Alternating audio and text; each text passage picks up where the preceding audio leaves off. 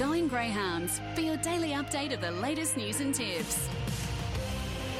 Good morning and welcome to Going Greyhounds on your Thursday, February 15, right here on Sky Sports Radio. Simon Orchard with you each and every week, and as always, some big feature racing on in the next few days for you to really dig your teeth into.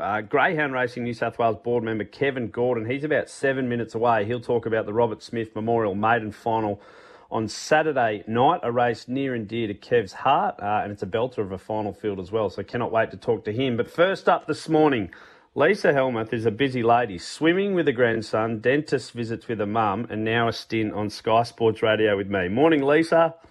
Good morning, Simon. How you going?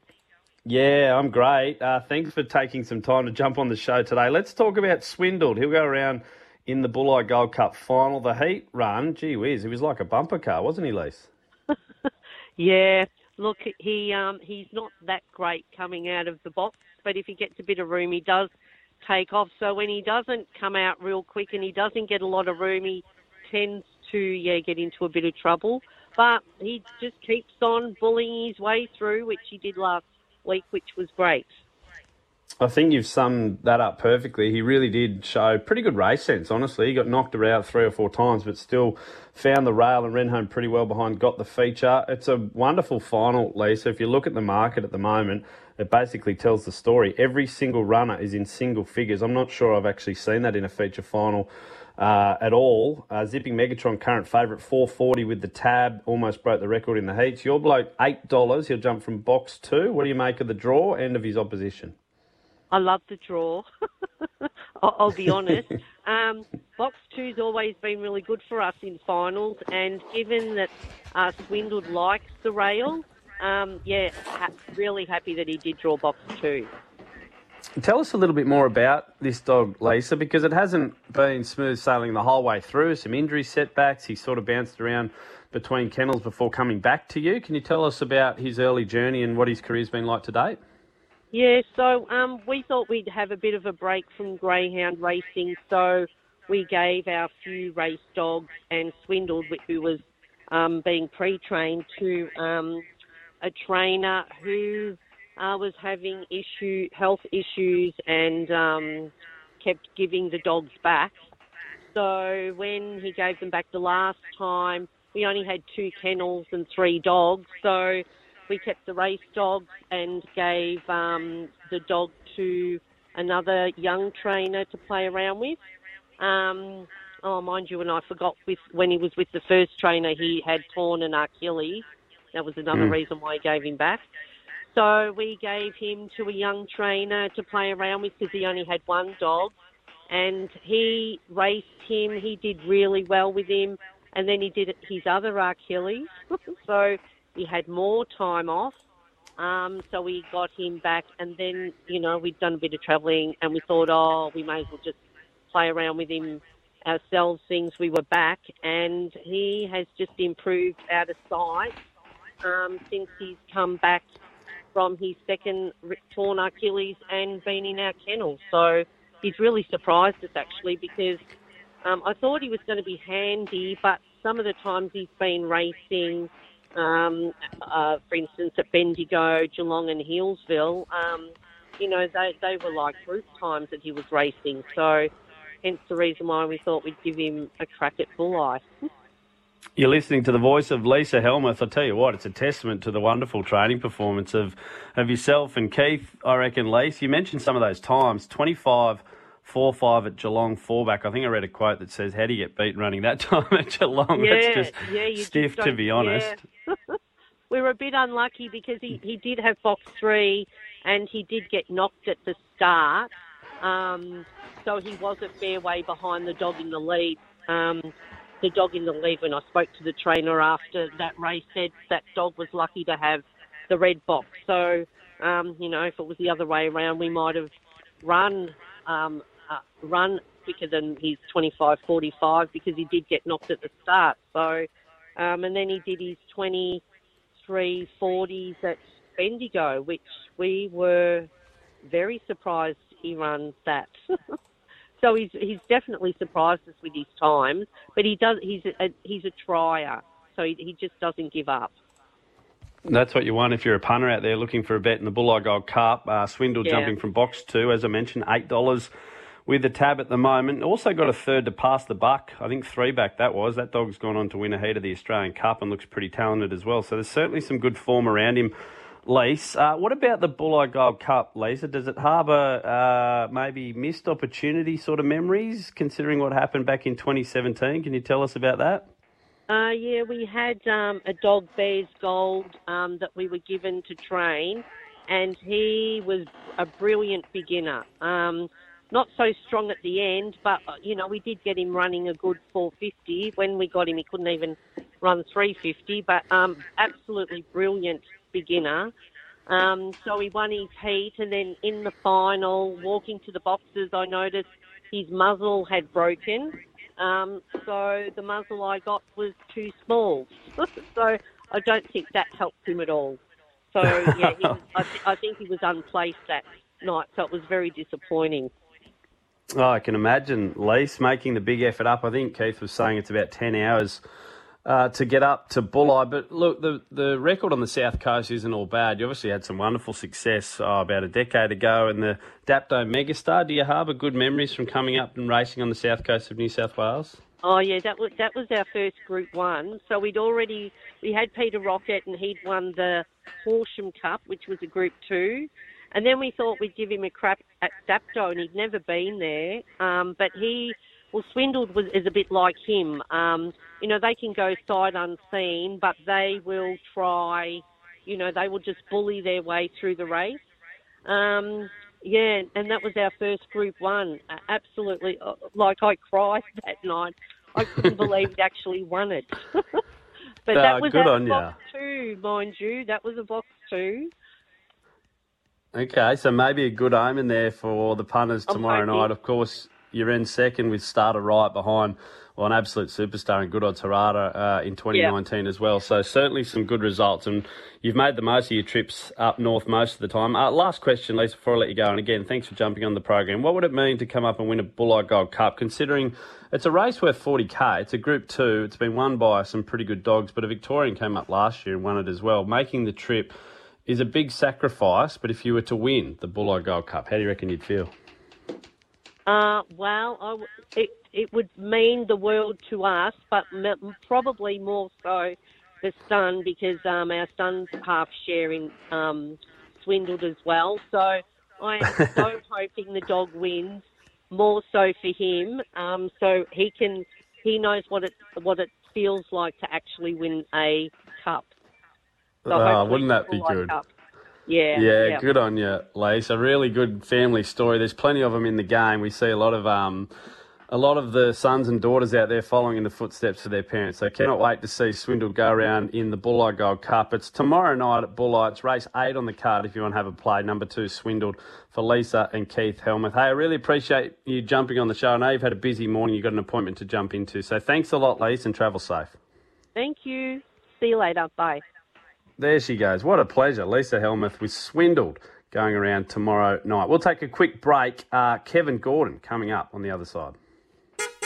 On Sky Sports Radio, the Traffic Report.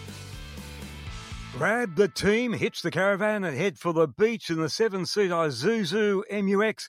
Visit your local Isuzu Ute dealer today to discover the range. Sydney Mount Cola, they're clearing a crash on the M1, affecting traffic in both directions near Coringai Chase Road. Seven Hills, a semi-trailer broken down Old Windsor Road northbound, approaching Powers Road. At Brisbane, Parkinson, a car broken down Logan Motorway going eastbound. You'll love cruising Princess for 14 nights from $1,799 per person. Twin share. Princess, come feel the love. Visit princess.com. I'm Ian Wallace. That's traffic on Sky Sports Radio. On Sky Sports Radio, let's get back to Going Greyhounds.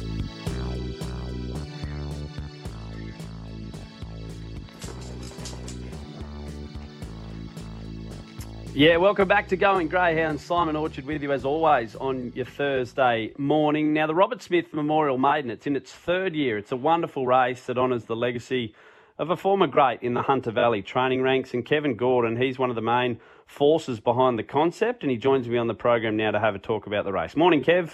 Yeah, g'day, Simon. How are you? You there, I'm Simon? good, mate. I'm good. Hey, let's start by talking a bit about your great mate, Robert Smith. He sadly passed away a few years ago at just 68 years of age. I'm sure you think about him often, Kev, but especially around this time of year. Yeah, look, absolutely, and I keep in close contact with Debbie and his wife and the family, and you know we were great friends, more than a greyhound trainer and an owner, and that sort of came second to us. So yeah, look, it is a sad time, but we try and live on Robert's his ability as a greyhound trainer and his reputation by having this race every year. Mate, you talk to trainers and participants around this time of year about Robert, and they say he's often, a softly spoken man. What do you remember most about your good friend? Well, he was different with me because we used to sort of every second day catch up a cup of coffee at his place or my place, and we just have a yarn. But definitely at the racetrack, he was a non-drinker, and he would just sit in the stand, watch the dogs go around, and he said something to me that's always resonated to me. He said, "Kevin, the minute they run into the catching pen, I'm thinking about what to do to them and get them ready for the next start."